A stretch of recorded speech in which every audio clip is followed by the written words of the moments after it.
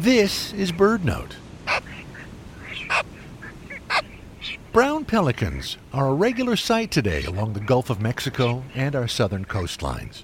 But these birds have not always been so plentiful. They've faced near destruction twice in the past century. Brown pelicans were hunted for their feathers and as pests by fishermen. The Migratory Bird Act of 1918 helped protect their recovery in years to follow. But by 1970, the birds were in serious trouble again. The chemical poisons Endrin and DDT had killed pelicans outright and thinned their eggshells so they couldn't breed successfully.